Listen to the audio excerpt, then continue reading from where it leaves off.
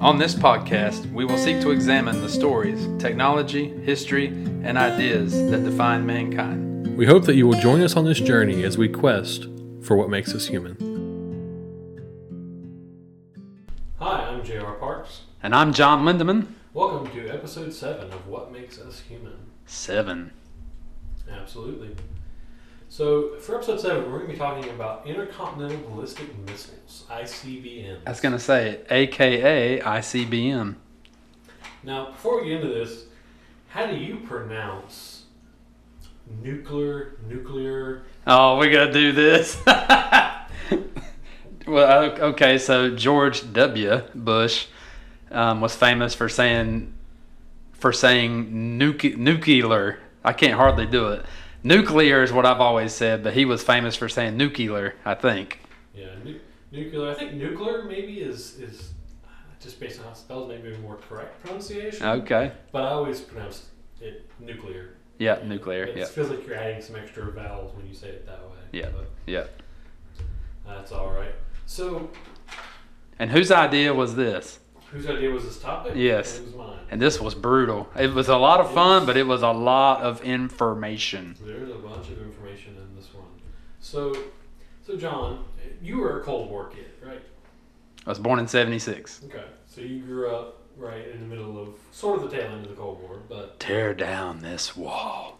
Yep. so what does the Cold War mean to you as someone who kind of grew up right in the middle of it? Okay. The Cold War means to me, it was an era where you sat down.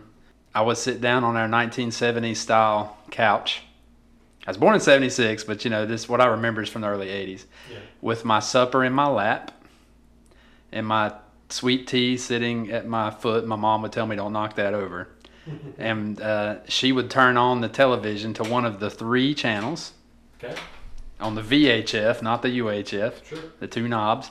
And the news would come on, and Peter Jennings or Dan Rather would tell us what was wrong in the world.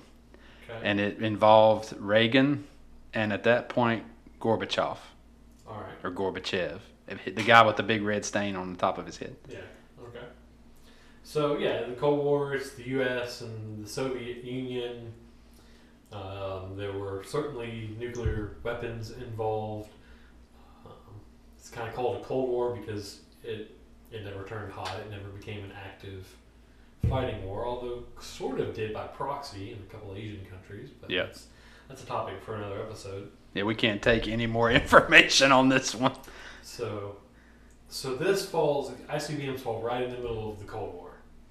Like this was a big focus in the Cold War. For me, the Cold War is more of a historical thing. Oh, nice. Because what year were you born? 90. Woo! So, 91? Was it 91 the USSR broke up? Somewhere right in there. So, it's, the Cold War is a historical event for me. But, so let's say what ICBM one more time stands for. Intercontinental Ballistic Missile. Intercontinental Ballistic Missiles. Yep. So, the idea being, of course, that they can go between continents. They can go over oceans and strike targets. Yeah, I think the minimum distance for an ICBM is like 3,400 miles. Yeah, I think I did see that. Yeah, so these puppies are traveling. Sure. Yeah. So, just for a little more backstory, this all sort of started with the V-2 rockets with the Germans in World War II. These were a liquid-fueled rocket designed by Wernher von Braun and his team. Wernher von Braun. Yep. Okay. Sounds like a shaver. I think Braun is a razor. Oh, it is, but yeah. So, Nazi Germany used these from mid-1944 until March of 1945 to bomb mostly British and Belgian cities, kind of focusing on Antwerp and London. Okay, now were these coming off of the back of one of these trucks, or these flat trailers like you may picture from the Soviet Union, or were these in the ground being launched from silos, sort of? I don't know that they were mobile. Okay. But okay. I also don't know that they were in the ground. They were just ground-based launchers, Okay, all right. not necessarily in silos. Gotcha. So, after the war, the U.S. executed something called Operation Paperclip, where they basically kind of whitewashed some of these scientists' involvement, including von Braun, some of their involvement with Germany's missile program, and brought them to the U.S. to develop, among other things, ICBMs and the launchers needed for the U.S. military. So did they bring von Braun here to America? Yes. Okay. And hundreds of other German scientists who were involved in this program. So with ICBMs, there's kind of 3 flight phases that make up an ICBM. The boost phase, which lasts about 3 to 5 minutes, and it's a little shorter if it's a solid fuel rocket. We'll kind of get into some of that. Then for liquid propellant, and the altitude at the end of this phase is 93 to 249 miles. So can be up to space at the end of the boost phase, or right there at it. But that's the kind of the initial kickoff. The mid-course phase is number 2. Takes approximately 25 minutes. This is suborbital space flight. So this thing is in space. Yeah. During phase 2, and no power, is kind of in free flight, right? Yeah, sort of, yes. And depending on the target and how far it's going, it may still be inside the atmosphere. Like I said, that initial phase can go from 93 to 249 miles, above the Earth's surface. So they can be within the Earth's atmosphere, but it's a space flight. And at the end of the mid-course phase, starts the re-entry terminal phase, where it releases one or sometimes several independent warheads and sometimes other penetration aids. We'll get into some of the defense systems that came up for these ICBMs, but they could release things like metal-coated balloons and pieces of aluminum, and even full-scale decoy warheads to try to fool these systems, so the warhead has a good chance of making it through. So that's the third phase, as one or more of these warheads go towards their target. So that's an ICBM. And in the Soviet Union, early development was focused on missiles that could attack European targets. These are shorter range. Right. These would be more like the actual V2s. Yep. But in 1953, that changed when Sergei Korolev was directed to start development of a true ICBM, able to deliver the newly developed hydrogen bombs. Sergei or Sergey? Sergei. Oh, okay. I'll go with Sergei. If he was Sergei, he had a hard time in high school, probably. I'm terrible with names. Oh, okay, we'll go with Sergei. Sergei. There you Okay. go. So the first successful test of a ICBM in the Soviet Union was on August 21st, 1957. This is the R-7 missile, and it flew over 3,700 miles. And from then, the first strategic missile unit, military unit, became operational on the 9th of February 1959 in northwest Russia.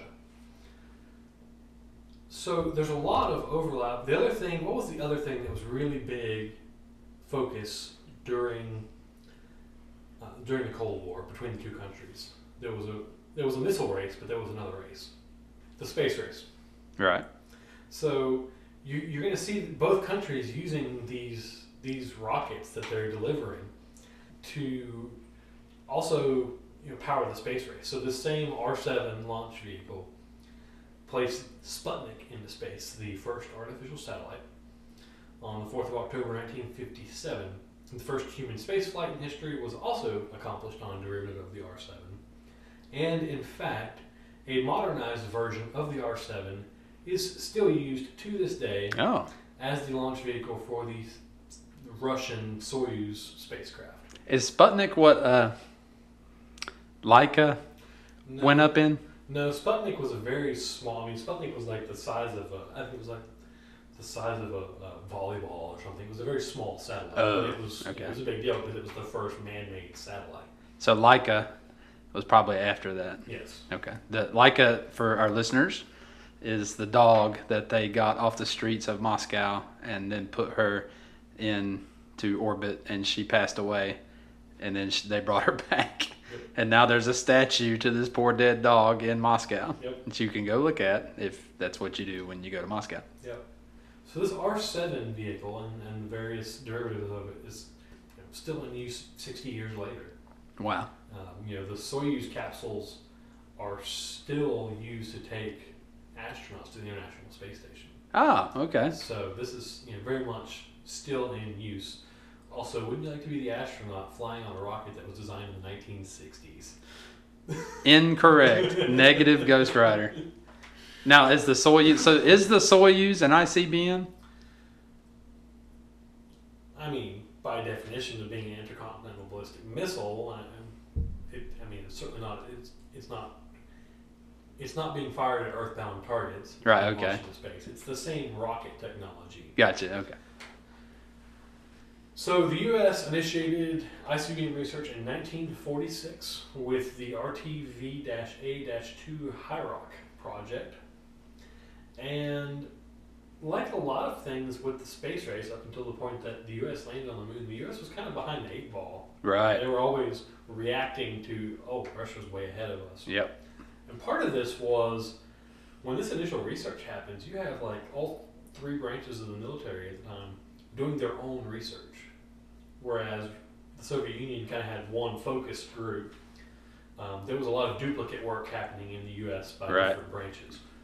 So it's best if we can put our heads together. Yeah. And the other part of that is the newly forming U.S. Air Force didn't really take the development of the ICBM seriously. They had overwhelming air superiority to the Soviet Union, and they had truly intercontinental bombers. Right. So their B-52? Would have been by then, yes. Okay. So in their mind, these aren't as important because if we need to drop a nuke on a Russian city, we'll just send a bomber or a fleet of bombers. But these views began to change a little bit in 1953 with the Soviet testing of their first thermonuclear weapon.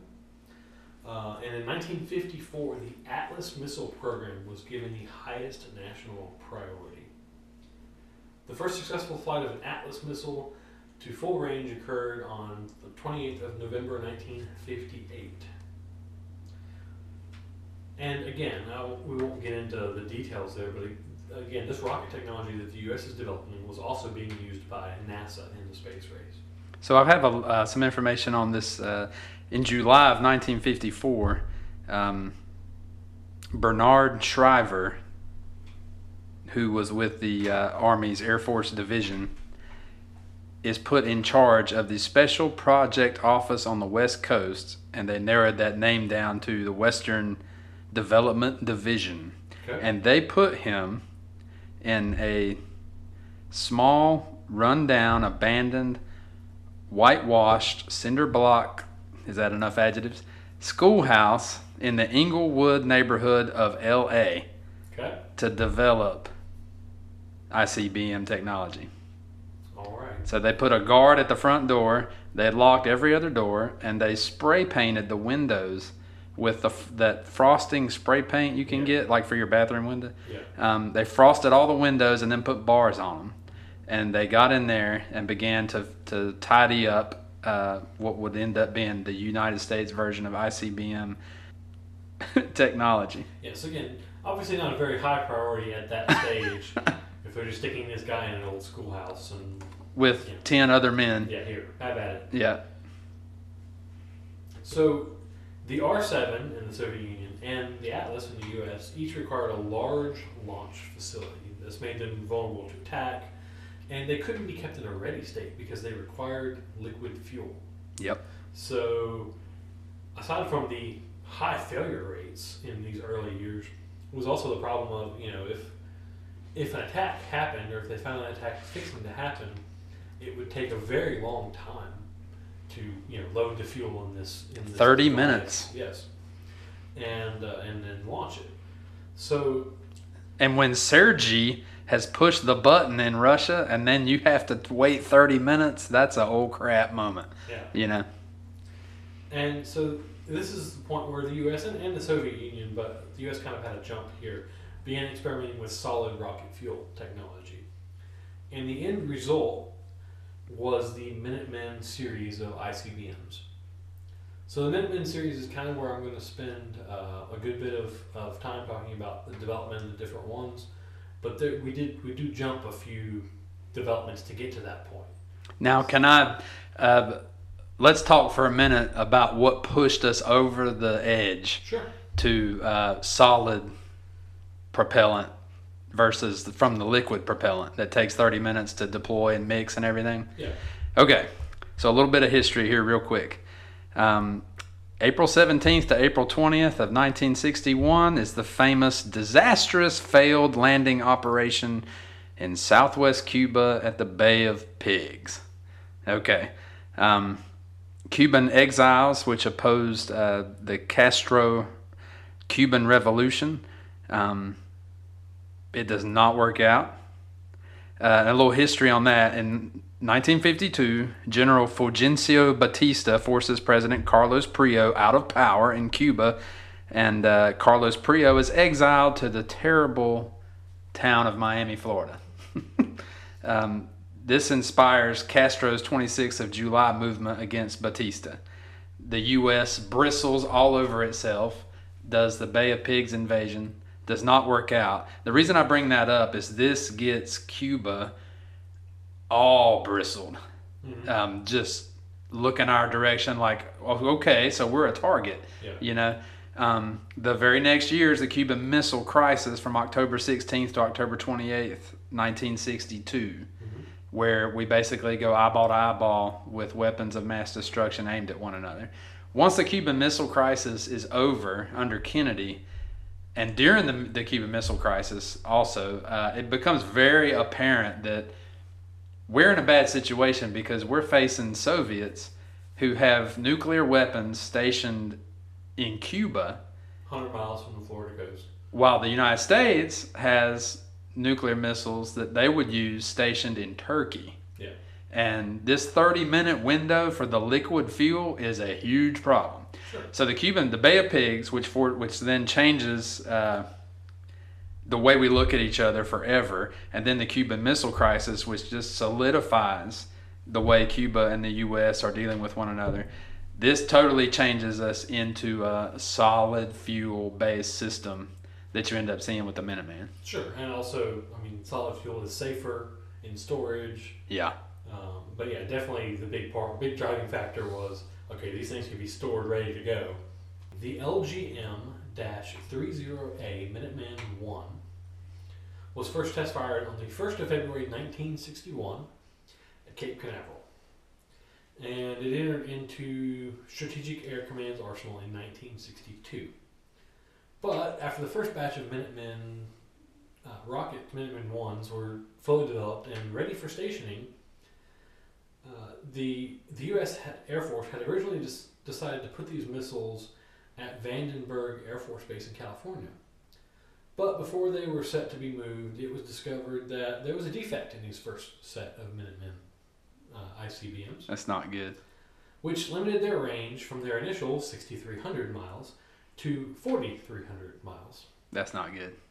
So they could not station them in California and still get them over the North Pole to hit Russian cities with the shorter range. So the decision was made to station them at Malmstrom Air Force Base in Montana instead. Where they were within the 4,300 miles to reach their targets. So even with their defective boosters, by moving them to Montana, they were able to reach their intended targets in the event of a launch. Of course, this led to the improved LGM-30B Minuteman ones that did not have this defective booster, and they became operational at Ellsworth Air Force Base, South Dakota, Minot Air Force Base in North Dakota, F.E. Warren Air Force Base in Wyoming, and Whitman Air Force Base in Missouri in 1963 and 1964. There are some really cool videos on F.E. Warren, which is right there at Cheyenne, and then Minot there's some good videos on YouTube that you can watch where they basically give you the full tour of the entire, which I was kind of surprised about, to be honest with you. Yeah. But anyway. Well, a lot of what we're talking about by the time we get to the end of this has become obsolete, so they can talk about it because it doesn't matter anymore. So all 800 Minuteman I missiles were delivered by June of 1965. Each of these bases had 150 missiles emplaced. The Minuteman I's length varied based on which variation, but the 1A had a length of 53 feet and 8 inches, and the 1B had a length of 55 feet and 11 inches. That's how tall they are if Yeah. you stood them up? Yeah. Wow. The Minuteman I weighed roughly 65,000 pounds and had an operational range of 5,500 miles with an accuracy within a mile and a half. That is crazy. So these were definitely, with the accuracy, they were still, I mean, a mile and a half is pretty impressive, but they were definitely designed to take out cities as opposed to small direct targets with this level of accuracy. So the Minuteman I Autonetics D-17 flight computer that was on board these devices used hard disk drives, similar to what most personal computers use today. Oh, okay. Not the solid states that things are moving to, but the hard drives that computers have had for 30 years or whatever. This was a big step forward from the previous generation of rockets because the previous ones had these orders hard-coded into the computer on board. So if you needed to make a change, like change the launch orders and aim it somewhere else, it was very difficult and time-consuming to make a change to the launch orders.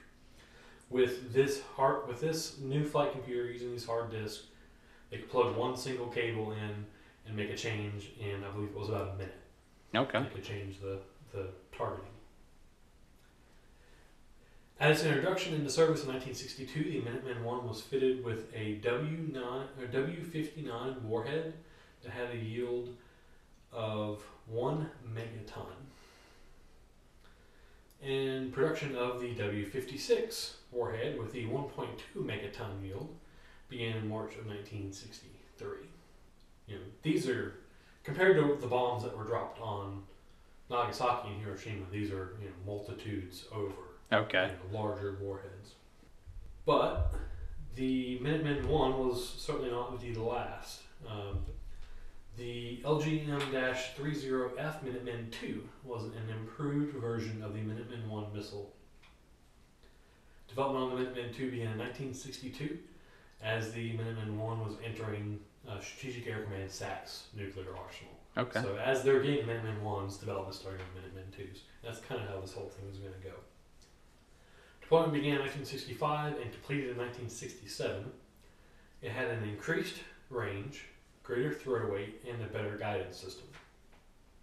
Some of these also contained penetration aids, allowing the higher probability of kill against the anti-ballistic missile systems that Moscow was developing. So they throw out, like we said earlier, dummy warheads, pieces of aluminum, other things for these defense systems to catch instead of the warhead. Right. The Minuteman II had a length of 57 feet 7 inches and weighed roughly 73,000 pounds. Had an operational range of 7,000 miles with an accuracy within 1 mile. Wow. So definitely improving.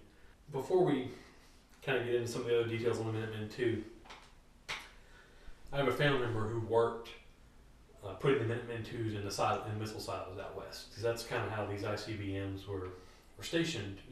Starting with the Minuteman I, but definitely into the Minuteman II, they spread these things out to a lot of silos, kind of all over the country. Right. With the idea being it's more targets. If they take some out, there's others still able to respond. So I had a family member who worked putting the Minuteman II ICBMs in silos out west. He worked kind of in the construction side of things.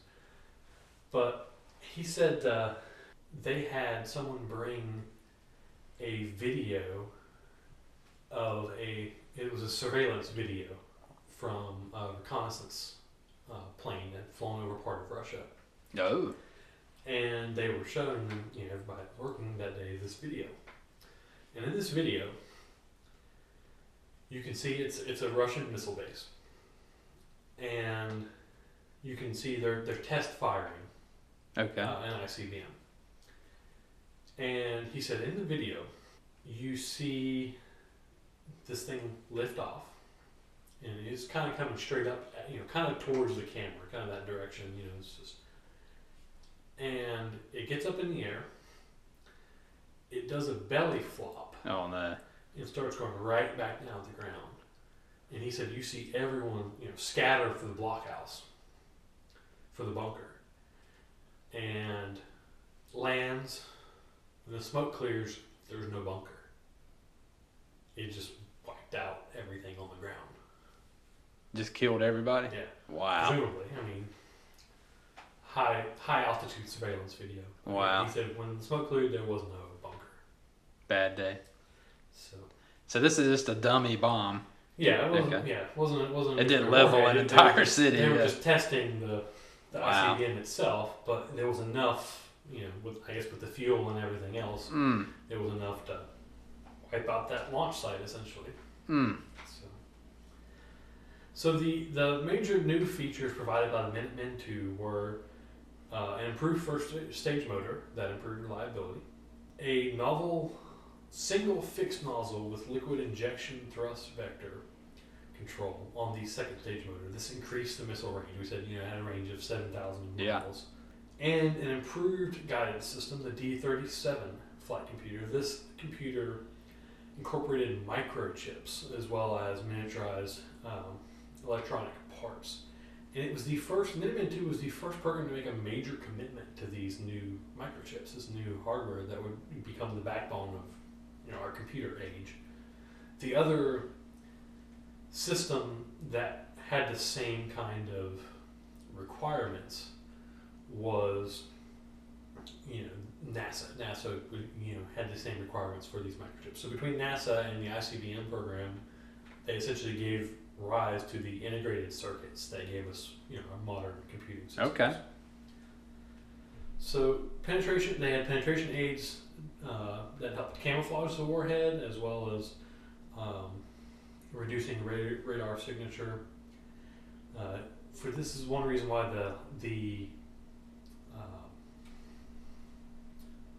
warhead was no longer made of titanium to make it less susceptible to being picked up on radar. Okay. And it was a larger warhead on this particular one. So that's essentially the Minuteman II. Now, what year are we at? 62? So the Minuteman II's deployment was completed in 1967. Oh, okay. So, but in 1966, progress was beginning to be made on the LGM-30G Minuteman III program. These include several improvements over the previous versions, and it was first deployed in 1970. Okay. Most of these modifications related to the final stage in the reentry system. Again, they're just continually improving these things to try to minimize the chance that these defense systems that the Soviet Union is developing could actually stop the warheads from hitting their target. The other thing the Minuteman III came with was it could be armed with up to 3 W62-MK-12 warheads. Warheads, yep. So they only had a yield of 170 kilotons, but there was 3 of them as opposed to one larger one. So this thing could go up in the air, get into space, focus on a target, come down, and then deploy 3 different onto 3 different targets. Yes. Okay. Now, did we do that because the Soviets figured out how to do that? We did that for one. It allowed you to have fewer ICBMs to hit more targets, but it also increased the probability. If you have 3 warheads going at something that has a defense system, it increases the probability that one will make it through. Right, true. So this is the first multiple independently targetable reentry vehicles, or MIRV system. A single missile was able to target 3 different locations. In addition to that, there were several other improvements made with the second stage and the third stage to give increased range. And the flight computer had this time the Autonetics D70 had larger disk memory and enhanced capability. And the Minuteman IIIs are what we still have today. So they've been upgraded, they've been tweaked, but these things were first brought online in 1970, and it's still what we're using today. They're 51 years old. For a number of reasons. And part of that improvement was the Guidance Replacement Program was initiated in 1993 to replace the flight computer with a new one that used radiation-resistant semiconductor RAM, random access memory. Okay.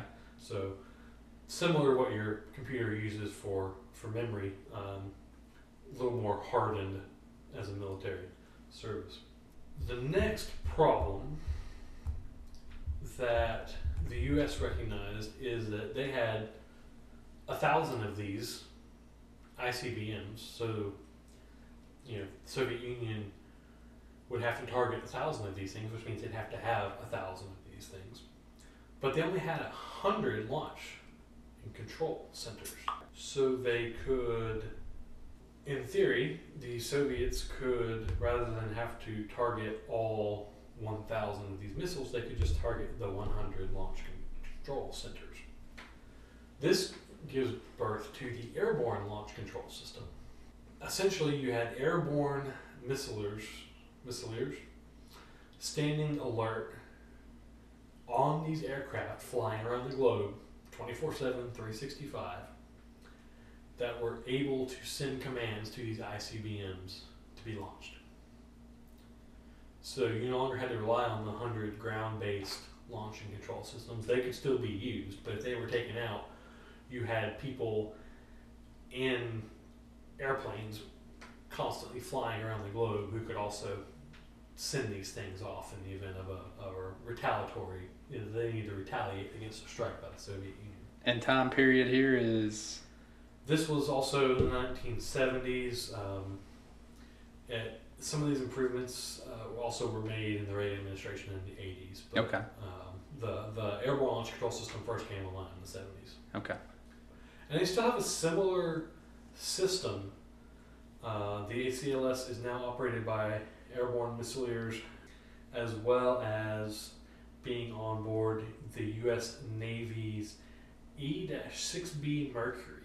So they must be pretty confident that someone can't find this submarine and sink it if they're willing to publish the name of the submarine where these controls are. At that, or they're just lying. Right. Sink this one, it's a decoy.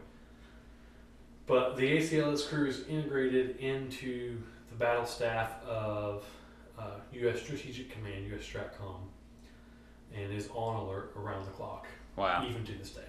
The next thing that came up in the 1970s was the Navy began to, they had continued to work on their own versions, and their versions were submarine launched. Right.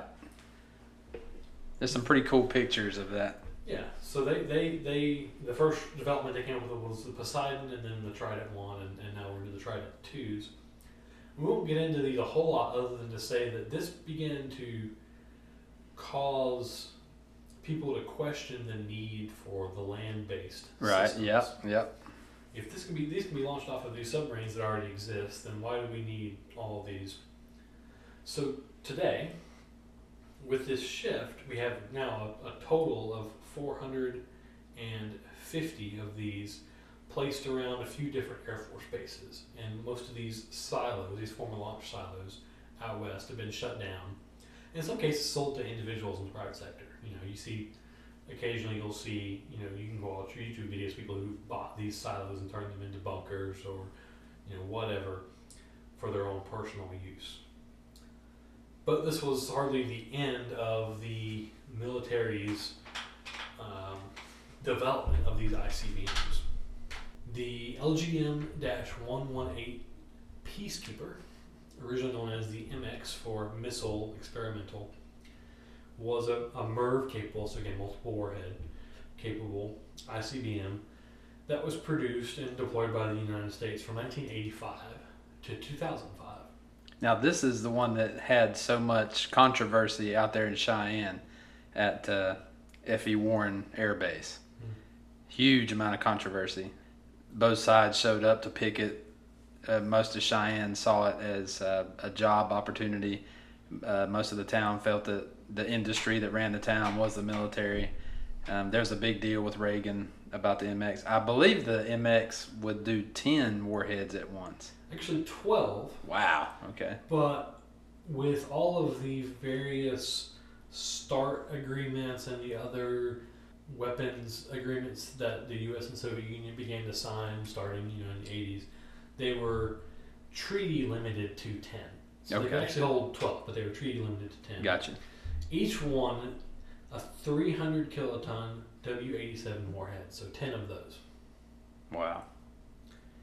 Initially, the plan was to build 100 of these things and deploy them, but budgetary concerns and the questions about do we really need all of these with the Trident system and all those things, only 50 entered service.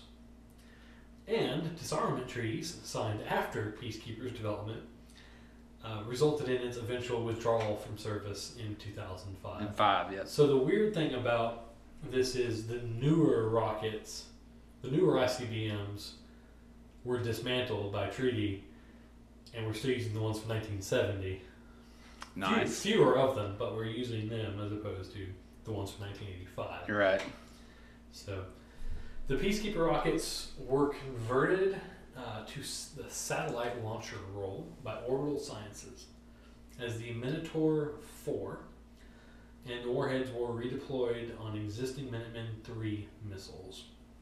So part of this was reused, part of these missile systems were also reused in the Ares 1X test for the Constellation program. So, okay.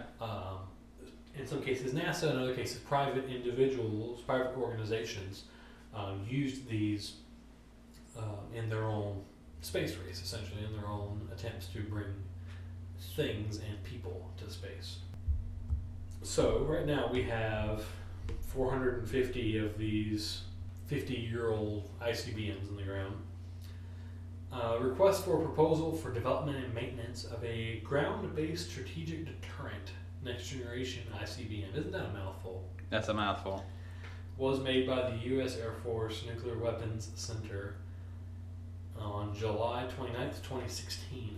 So this new system would replace the Minuteman III in the land-based portion of the U.S. nuclear triad. So we didn't really get into the nuclear triad, right. But essentially you have the ICBMs, the submarine-launched nukes, and the bomber-based yeah. nukes. So that's the three legs of the triad. The new missile is to be phased in over a decade from the late 2020s and are expected to have a 50-year life cycle. On the 14th of December 2019, it was announced that Northrop Grumman had won the competition to build the future ICBM, but Northrop won by default because Boeing was the only other person bidding and they dropped out. They dropped out, yep. So the Pentagon hopes to have new upgraded nuclear-armed ICBMs operational by 2029 that include improved targeting, guidance technology, and resilience against enemy attacks and intercepts. So that is ICBMs in a nutshell, because there's a lot of detail you can get into on all this. But this episode's already run long, So if we end up totally going away from ICBM, the silo style, then there will be a lot more pressure on the bomber end. Is that not right? Yeah, but I don't know if there's any plan to do away with them. They're just saying they want new ICBMs. They want to keep ICBMs as one of the three options. And that's through like 2070 or something? It is through, it's a 50-year life cycle starting in 2029, so that would be 2079. Okay. I hate to have to do math on the fly, even easy math. So, but anything you want to add with ICBMs? Yeah. You have a lot of note cards, so. Well, to maybe go away from my note cards a little bit, I did this last time and I kind of like wrapping up with it. What about the intercontinental ballistic missile makes us human? And I kind of thought, as far as humanity goes, to sometimes it's good to. Have you ever had company over, and somebody says we're about 20 minutes out, well, we're looking forward to seeing you, and you hang up the phone and you turn around and you look at your living room and you're like, we gotta clean the house. All of a sudden you see it from a different angle. Yeah. Imagine us finding extraterrestrial life, Okay. and we find it in such a way where we can really observe it. Okay. And which is kind of impossible because when you look deep into space, you're looking back in time. But anyway, and we begin to notice that these extraterrestrials, they make great advances, but they only seem to make great advances when they try to kill each other. Okay. It's kind of disheartening. It seems like we're at our best when we're also at our worst. Yeah. The result of our worst kind of makes us at our best, and without warfare, it makes you wonder, where would we be? We'd probably be hundreds of years further back technologically if we weren't trying to kill each other all the time. The idea of warfare bringing advances in technology and medicine and a host of other things. Sure. It's kind of like a family that only takes a really great vacation after the night before they almost all killed each other. Okay. Yeah. It's kind of sad. Yeah. The other thing that came to me, because I kind of figured you were going to bring this up, was just the idea that we're so far into the nuclear age, with multiple countries having ICBMs now, if not just two, and we haven't destroyed ourselves. Right. And in fact, we've had them for so long that, unlike in the heart of the Cold War, when they're doing air raid drills and all these other things, we don't think about it. No, we don't. This is the sword of Damocles hanging over our heads, but it's been there so long we've forgotten it's there, which is a little fascinating to me. Maybe it's a coping mechanism that mankind has, because you can't just constantly live in terror that the world is going to be destroyed. So maybe it's some sort of coping mechanism that we've developed. But yeah, it's the sword of Damocles is hanging over our heads and we've forgotten it's there. It's interesting because my mother was born in 1946, and in speaking with her about this kind of thing, she has said in the past, I haven't talked with her about ICBM since we haven't talked about the podcast since you picked this topic, but in the past she has said that when she was a child, they hid under their desks because of the bomb. Yeah.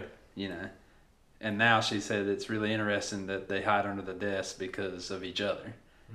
The child that may be in the hallway with a gun or something, So it's now our kids don't think about North Korea launching a nuclear weapon at us, which is they're actually capable of doing. Now our kids are worried about the other kids. Yeah, that's a whole nother. Yeah, definitely. But I always thought the whole, under your desk in the air raid drill thing was a little funny. It's like wearing a helmet when you parachute. Yeah, I mean, if a nuke drops anywhere near your school, you being under that desk isn't gonna help. No. Mm-mm. But it's certainly interesting. But I find it fascinating, one, that we've managed to go this long and not destroy each other, but two, that as a result we've kind of forgotten it's there. So now, what are we going to do? What are we going to do with these things eventually? Do they blow them up underwater? I mean, in 70 more years, when these things are 120 years old, eventually they're going to have to be detonated. How do we handle that? Maybe by 70 years they can figure out a way to launch them towards the sun or something. Have them explode so far out in space that doesn't matter. I don't know. Okay. Because I know there's a big debate on what to do with nuclear waste. Yeah, and how do we tell people 800 years from now, they're working on that. I forget who's working on that, but there is a project on developing how do you make a sign when every language that we use is defunct Yeah. to say stay away from this Don't area. open this barrel. Right. Don't. Right. Yeah. Certainly an interesting thought. So, anything else? That's it. Episode 7. Lots of math. Lots of letters and numbers. Military abbreviation. Yeah. All kinds of fun stuff. Yeah. A lot of information. So, well, thank you folks for joining us. We hope you enjoyed it. And if you'd leave us a review on whichever podcast platform you are listening to, that's a great way to help folks find this show. Also, if you just share this episode with somebody who you think might enjoy it. So, you can also reach out to us by email, wmuhpodcast@gmail.com, and you can find us on social media @WMUH Podcast. Thank you for joining us, folks, and we'll see you next week. See ya.